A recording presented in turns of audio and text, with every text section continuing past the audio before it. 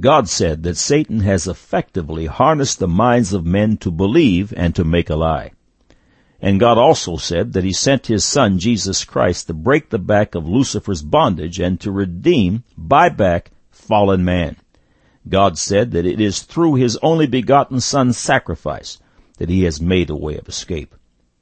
Man said that there is no God and has gone about seeking other gods and other sources for his origin. Now the record. The greatest scientists, innovators, and inventors of all time have been firm believers in the God of creation. On July 5th, 1687, Sir Isaac Newton published his book titled Principia, which established the foundations of our present understanding of astronomy, physics, and calculus. When Newton was asked of his purpose in publishing the book, he said that it was to convince men of faith in the Creator. Newton's writings about God outnumbered his scientific papers. When the medically famous Louis Pasteur was asked how he related the Bible and science, he replied, "The more I know, the more does my faith approach that of the Breton peasant." To paraphrase that, the more I know, the more humble I become in God's presence. The scientific world's poster boy and T-shirt and memorabilia facsimile, Albert Einstein, concerning quantum theory and the concept that there is an inherent uncertainty in physical happenings, had this to say: God does not play dice with the universe. Great minds believe in God. Those famous individuals who have promoted atheism and an ungodly mindset have contributed to the general demise of mankind, and certainly to their own and that of their families as well. Time magazine in April 1966 unearthed an old blasphemy and plastered it across its cover. It read, "Is God dead?" This stupidity, "God is dead," became a common mantra of the 1960s. The originator of the idea was the German rationalist and philosopher Friedrich Nietzsche. Bumper stickers could be found in those days which stated, "God is dead, signed Nietzsche." Years later, I spotted a bumper sticker while driving down the highway which read, "Nietzsche is dead, signed God." Nietzsche ended his days in 1900 in an insane asylum. He is now a believer. There are no atheists in eternity.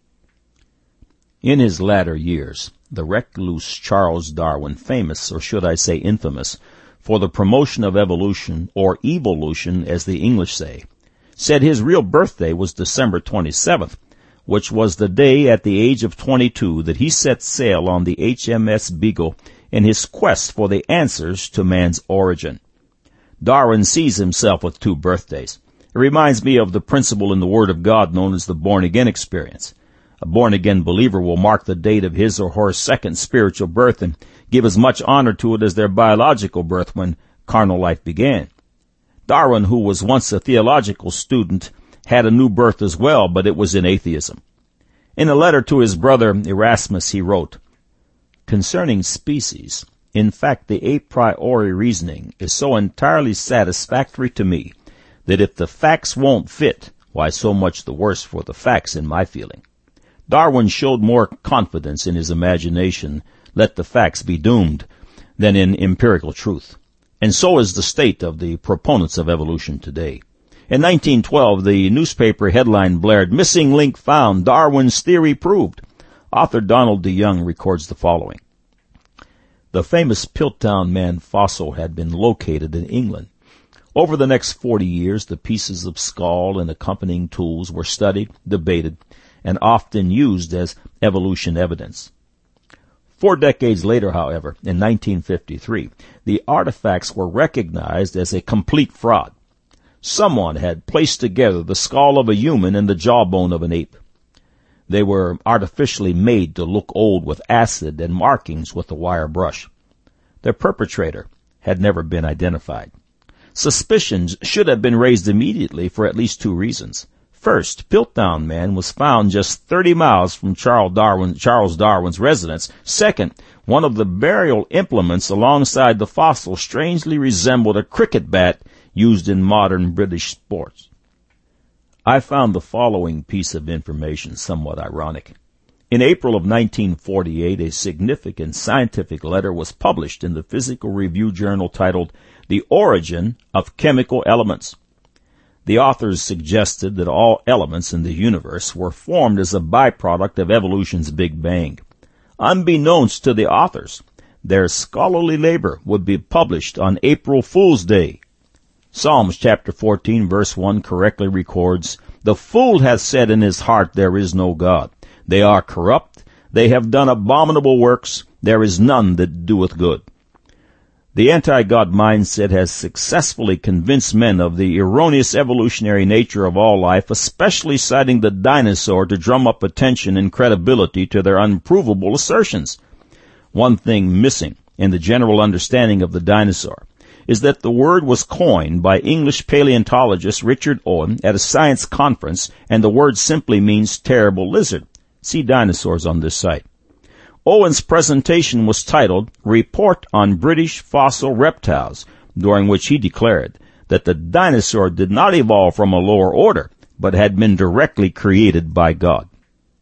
On November 16, 1974, in an attempt to contact life in outer space, the $60 million project utilizing the Arecibo radio telescope was commissioned. The undertaking that the world's largest radio telescope was commissioned to do was known as SETI, an acronym for Search for Extraterrestrial Intelligence. I've got news for Arecibo. We've been contacted. The shocking truth is that extraterrestrials are operating and have been sighted all over the earth, and the Bible, which was authored by the ultimate extraterrestrial, God Almighty, documents it. Concerning extraterrestrial operatives among us, Hebrews chapter 13 verse 2 records, "Be not forgetful to entertain strangers, for thereby some have entertained angels unawares." And concerning evil operatives, John the Beloved records in Revelation chapter 12 verses 7 through 9, "And there was war in heaven. Michael and his angels fought against the dragon, and the dragon fought and his angels, and prevailed not, neither was their place found any more in heaven. And the great dragon was cast out, that old serpent called the devil and Satan, which deceiveth the whole world. He was cast out into the earth, and his angels were cast out with him." We even know where the headquarters for the evil extraterrestrials is located. Jesus Christ records it in Revelation chapter 2 verses 12 through 13. "And to the angel of the church in Pergamos write, These things saith he which hath the sharp sword with two edges. I know thy works, and where thou dwellest, even where Satan's seat is. And thou holdest fast my name, and hast not denied my faith, even in those days wherein Antipas was my faithful martyr, who was slain among you, where Satan dwelleth." In the face of all man's unbelief, God continually communicates with earthlings through His Spirit, drawing men to Himself through the Lord and Savior Jesus Christ. If you would like to make contact, click on the Further with Jesus on this website. God said that Satan has effectively harnessed the minds of men to believe and to make a lie. And God also said that He sent His Son, Jesus Christ, to break the back of Lucifer's bondage and to redeem, buy back fallen man. God said that it is through His only begotten Son's sacrifice that He has made a way of escape. Man said that there is no God and has gone about seeking other gods and other sources for his origin. Now you have the record.